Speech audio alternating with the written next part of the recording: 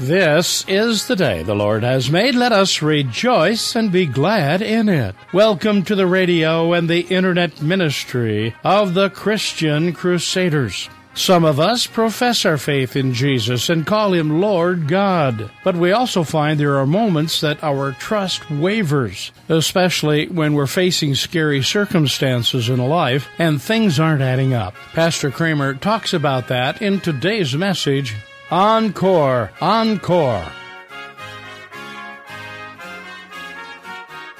Sometimes we say to one another, have a little faith.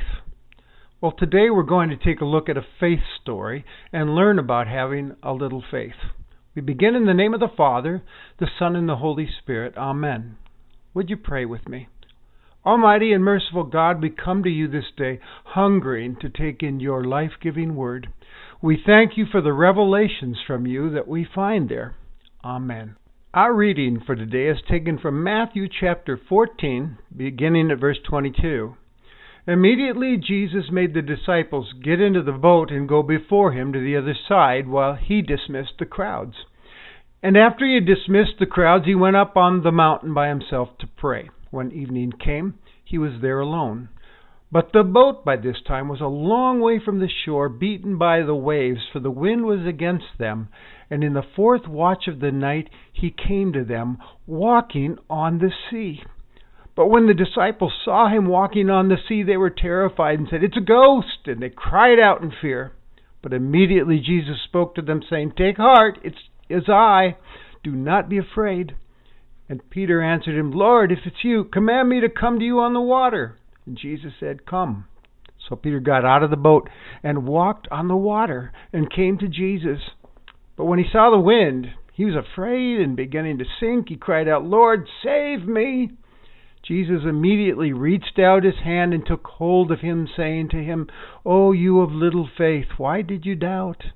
And when they got into the boat, the wind ceased, and those in the boat worshipped him, saying, "Truly, you are the Son of God." Encore, encore. People will sometimes shout that after witnessing a great musical performance. And if we shout loudly enough or applaud long enough, sometimes the artist will come out and play one more for us. Well, in today's story from Matthew's Gospel, we see Jesus giving his disciples an encore performance, you might say. Again, the context for the story is important. The disciples have just witnessed Jesus performing an amazing thing, feeding over 5,000 people with 5 loaves and 2 fishes. How do you top something like that? I can hear Peter say to his brother Andrew, "Jesus is really something else, isn't he? I'd like to see more of this." I'm sure the crowd would have agreed with Peter that day. But after this magnificent performance of power, Jesus immediately puts his disciples into the boat, sends them on their way. Then he quickly dismisses the crowd, sending them on their way as well, before they got any big ideas like trying to make him their king who could take care of them from now on. He didn't want that. After all, he had a mission to accomplish. Jesus then goes up on the mountain to pray, to be alone with his Father for a bit. That was important to Jesus. He needed that time to face every day. I think if he needed it, how can I reasonably say it's not a priority for me, that I don't need it? We all need time with the Father each day, don't we? Well, meanwhile, back in the boat now, which is very far from land, the disciples have run into trouble. A great wind blows in, and the disciples are struggling to keep the boat afloat amongst these big waves that are beating the boat around in the sea.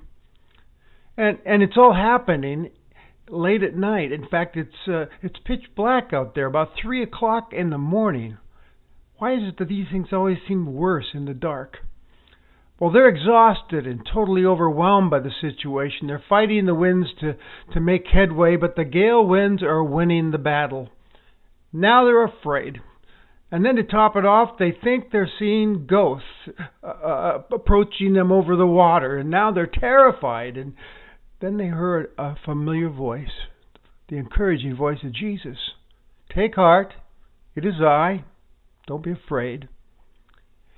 That "it is I" phrase is more than a mere identification like, hey guys, it's me. Now these words are an awesome form of self-revelation, revelation of God. The Greek words used there are ego eimi, which is the name that God used of himself in the Exodus story, in the calling of Moses, in the leadership, and also in Isaiah 43 as God identifies himself in a courtroom scene before his people. So Jesus is presenting himself to the disciples as the solid and saving presence of the eternal God. He's basically saying, God's here with you in this storm. It's interesting that at the beginning of Matthew, Jesus is referred to as Emmanuel, God with us. So these are really powerful words of encouragement that Jesus is giving. The question is, did the disciples get it? Well, the story goes on. Peter answers Jesus, Lord, if it is you, command me to come out to you on the water. And Jesus commanded, come, almost as if to say to Peter, I dare you. And Peter obeys Jesus. He climbs out of that boat before anyone can stop him to go to Jesus, and lo and behold, he finds himself actually walking on water with Jesus. Can you imagine how that felt? The adrenaline rush, the sense of, I think I'm having an out-of-body experience. Pinch me, somebody, I must be dreaming. Suddenly, though, he notices, out of the corner of his eye, this gigantic wave coming his way to just douse him, and he feels himself to be now in an impossible situation. What in the world was I thinking in doing this? Peter got into a panic. As he focuses on the wave coming his way, he begins to sink. His faith is wavered on the waves. He has the wherewithal, though, to cry out, Lord, save me, confessing at once his helplessness and also his hope in Jesus. Jesus immediately reached out his hand and took hold of him and pulled him up. Here we see his grace and love and mercy at work. It reminds me of an old hymn. I was sinking deep in sin, far from the peaceful shore, very deeply stained within, sinking to rise no more. But the Master of the sea heard my despairing cry, and from the waters lifted me. Now safe am I. Love lifted me when nothing else could help. Love lifted me. And with the wind still blowing and the waves raging around them, Jesus asked him, Oh, you of little faith, why did you doubt? It's a good question, a fair question. After all, Peter had just seen Jesus do something great previously, the feeding of the 5,000. There's both faith and doubt at work in this scene with Peter, isn't there? And before we giggle a bit at Peter's small faith, at his expense, let's be reminded that Peter's story is not so different from my story and your story when you think about it.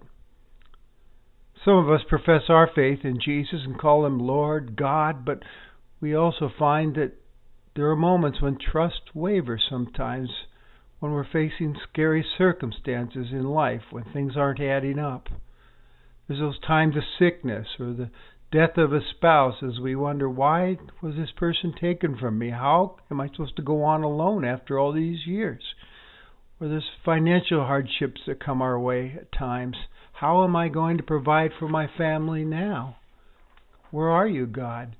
And sometimes faith wavers in the midst of obediently joining Jesus in mission. We set out to join Jesus in doing some amazing things in the world that we sense he's calling us to do, but then the winds of adversity and opposition and rejection hit, and our faith gets a bit shaken.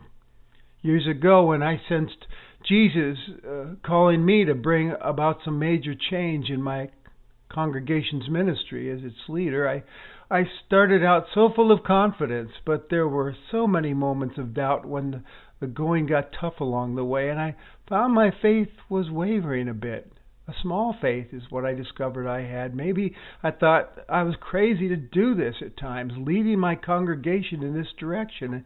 I was having doubts. I had this sinking feeling. as Peter did. So why does this happen? Why do we doubt? It's a fair question Jesus is asking Peter and us as well. I mean, we might reason, after all, Peter had seen amazing things from Jesus already, great works of power, so why does he fear and doubt? But we have the advantage of knowing the Easter story, don't we? Where Jesus conquers the power of death and is vindicated by God who resurrected him. His assurance to be with us always to the end of the age is there for us. What is it about us? The doubts. Is it our sinful nature? Maybe we're questioning whether God really cares and has our best interest in mind. But when we look at the cross tells us that's not true. He laid down his life to rescue you and me. Greater love is no man than this, than he laid down his life for his friends. Still, we're a lot like Peter, aren't we? Sometimes our faith is so small. Yet the object of our faith continues to be so big and to show up as we cry out to him. I like what biblical scholar Robert Smith writes about this episode. He says, to some extent, the life of the post-Easter community, the church, is played out ahead of time in the experiences of the 12 disciples. Among the 12, Peter's representative of the 12. In this narrative on the sea, Peter stands forth not as an incomparable hero, but as an example of varied facets of the Christian community's life, all mixed and mingled in disciples of every age, boldness, even rashness and obedience, fear and prayer, littleness of faith and confession. When we look at Peter, it's like looking in a mirror and seeing ourselves, and we exclaim, hey, that's me. Well, when they got back in the boat, the wind ceased. The storm was over. Jesus has now shown himself to be Lord and Master over the wind and the waves, Lord over the sea and nature. As I said earlier, man, what an encore. Jesus has done it again. Power over the wind and the waves, as well as feeding 5,000. He is amazingly powerful. Now, in the boat, after they got back in, the disciples worship him. And they say, truly, you are the Son of God. That's what he wants from you and me. He wants each of us to see and understand who he really is, and profess our faith in him and believe in him, knowing that he's the Son of God who has left the glory of heaven to not just be with you, but to save you from your sins. Knowing that he is your Savior from sin and death, to be trusted and followed in all circumstances. Knowing that he holds the future, your future, in his hand. In Matthew's story of Jesus, we observe again and again friends and foes who are staggered by the weight of Christ's presence, struggling for understanding Jesus. But the disciples of Jesus who follow him progress from understanding to understanding. And today we see them ascribe to Jesus the highest name of all. Truly, you are the Son of God, they say. I find it interesting that the next time we see this exact title being used about Jesus is in a most unlikely setting. It's at the cross, after Jesus breathed his last. And these same words come from the lips of a non-Jewish person. Truly, this is the Son of God. One might say, there's no great miracle there. But there is. God's rescue plan was happening. Sin was being paid for, and when seen through the eyes of faith, that's the greatest action, most powerful action of all that Jesus did. Followed by another encore, Easter morning. And that evening, and a week later, we hear Thomas, one of his disciples, exclaim upon seeing Jesus, "My Lord and my God." See, eventually, they really got it. Oh, they continued to waver, as we see, and be afraid like we all do. But they really got it. And the question I have for you today is, have you? Have you really got it? He came to save you and be your everlasting friend. He wants to take a walk with you. As you walk with Him through the Gospels, you can see for yourself who He really is. And we see that this Lord over the wind and the waves is, first of all, a 3 a.m. friend that we can count on. In my church, we talk about the importance of small groups and developing 3 a.m. friends that you can call on when life is overwhelming. Even if it's 3 in the morning, they'll come and be with you. Interestingly enough, Jesus came to be present with His disciples at 3 a.m. in the midst of their trouble. He's a 3 a.m. friend you can count on. He's God come to be with us, Emmanuel. Peter learned that as he was sinking and crying for the Lord's help. Immediately a hand reached out and took hold of him, the hand of Jesus, and got him back in the boat. And that's good news for us. Even though our faith is small, Jesus faithfully proves Himself to us over and over again until we can sing with the hymn writer, Jesus, Jesus, how I trust Him, how I've proved Him o'er and o'er. Not only is He our 3 a.m. friend, He's worthy of our worship, isn't He? Notice, they not only believe in Jesus, they worship Him. And also notice, He doesn't stop them or correct them, does He? He doesn't blush and say, oh, stop it, you guys. I believe He smiled in response to their worship and confession of faith. He is not only worthy of our faith, He's worthy of our worship and praise as we serve and obey Him as the Master over our own lives. Last, we see He's someone you want to keep your eyes on as you follow Him. Sometimes Jesus commands us to step out of the safety zone and security of our boat and do with His help the seemingly impossible.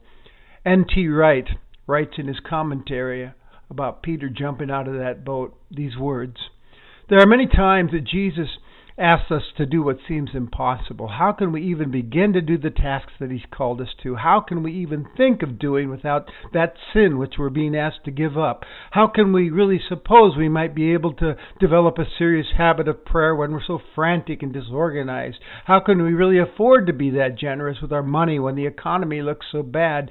Seems like a risky idea. That sounds familiar, doesn't it? Little faith. Wright then goes on to say, of course, if like Peter we look at the waves being lashed by the wind, we'll conclude that it is impossible. So what we are called to do, it's so basic and obvious but so hard to put into practice, is to keep our eyes fixed on Jesus and our ears open for His encouragement, even if it does contain some rebuke for us as well. And our wills and hearts must be ready to do what He says, even if it seems crazy at the time. So there you have it. What a story. What an encore. He's ready to do more encores in your life, friend. I don't know where you are in relationship to Jesus or what you might be going through right now in your life, but I do know this. As you turn your eyes to Him and cry out, Lord, I need You, help me, He will not turn you away. He loves you. He died on a cross for you. He rose again and calls you to have a relationship with Him. Scripture is inviting, appealing to you today to turn your eyes upon Jesus in faith. And the things of earth will grow strangely dim in the light of His glory and grace. Now, as you go on your way, may Christ go with you. May He go before you to show you the way, behind you to encourage you, beside you to befriend you, above you to watch over, and within you to give you His peace. Amen. You've been worshiping with the ministry of the Christian Crusaders. Christian Crusaders continues to be of vital importance to the spiritual needs of many who listen. We ask you to help make this program possible through your prayers and financial considerations. Address your gifts to Christian Crusaders, 7401 University Avenue, Cedar Falls, Iowa, 50613. Our toll-free phone number is 1-888-MY-FAITH. In the Cedar Falls, Waterloo, Iowa area, dial 277-0924. Or visit us on the internet at ChristianCrusaders.org. It's a convenient and secure way to support this ministry with your credit card. We thank all those who support this ministry with their prayers and gifts. If you'd like to listen to today's message again, you can find it in one of 3 podcasts. The first podcast, called the CC Broadcast, is where weekly services are archived. The second podcast, called the CC Podcast Conversations, is where we archive inspiring interviews with interesting Christians, such as gangster and murderer Ron Gruber and NFL football player from the University of Iowa, Ike Boddicker, and other interesting and inspiring interviews we believe you'll enjoy. The third podcast, called the CC Podcast Daily Dose Devotionals, is where we host our daily Bible overview with 6-minute devotions. These podcasts can be subscribed to on Apple Podcasts, Google Podcasts, Spotify, and others. You'll find a link to them on our website, ChristianCrusaders.org. Our Living the Jesus Life series ended with Pastor Kramer's July 12th message. Throughout the 15 sermons of the series, we've taken a closer look at the book of Philippians and what the Apostle Paul wanted us to know about living the life God wants for us in His Son. If you enjoyed the series and want to read or listen to it again, or for the first time, Christian Crusaders will be making the entire series available in print and audio versions for a suggested donation of $25 or more. For more information about getting a copy of the series, you can write us at Christian Crusaders, 7401 University Avenue, Cedar Falls, Iowa, 50613, or call us at 319-277-0924, or visit our website at www.christiancrusaders.org. We are happy you chose to worship with us this day, and we pray you will join us again next week on this station. Conducting the service was our speaker, Pastor Steve Kramer. Christian Crusaders has been broadcasting and podcasting biblical truth since 1936.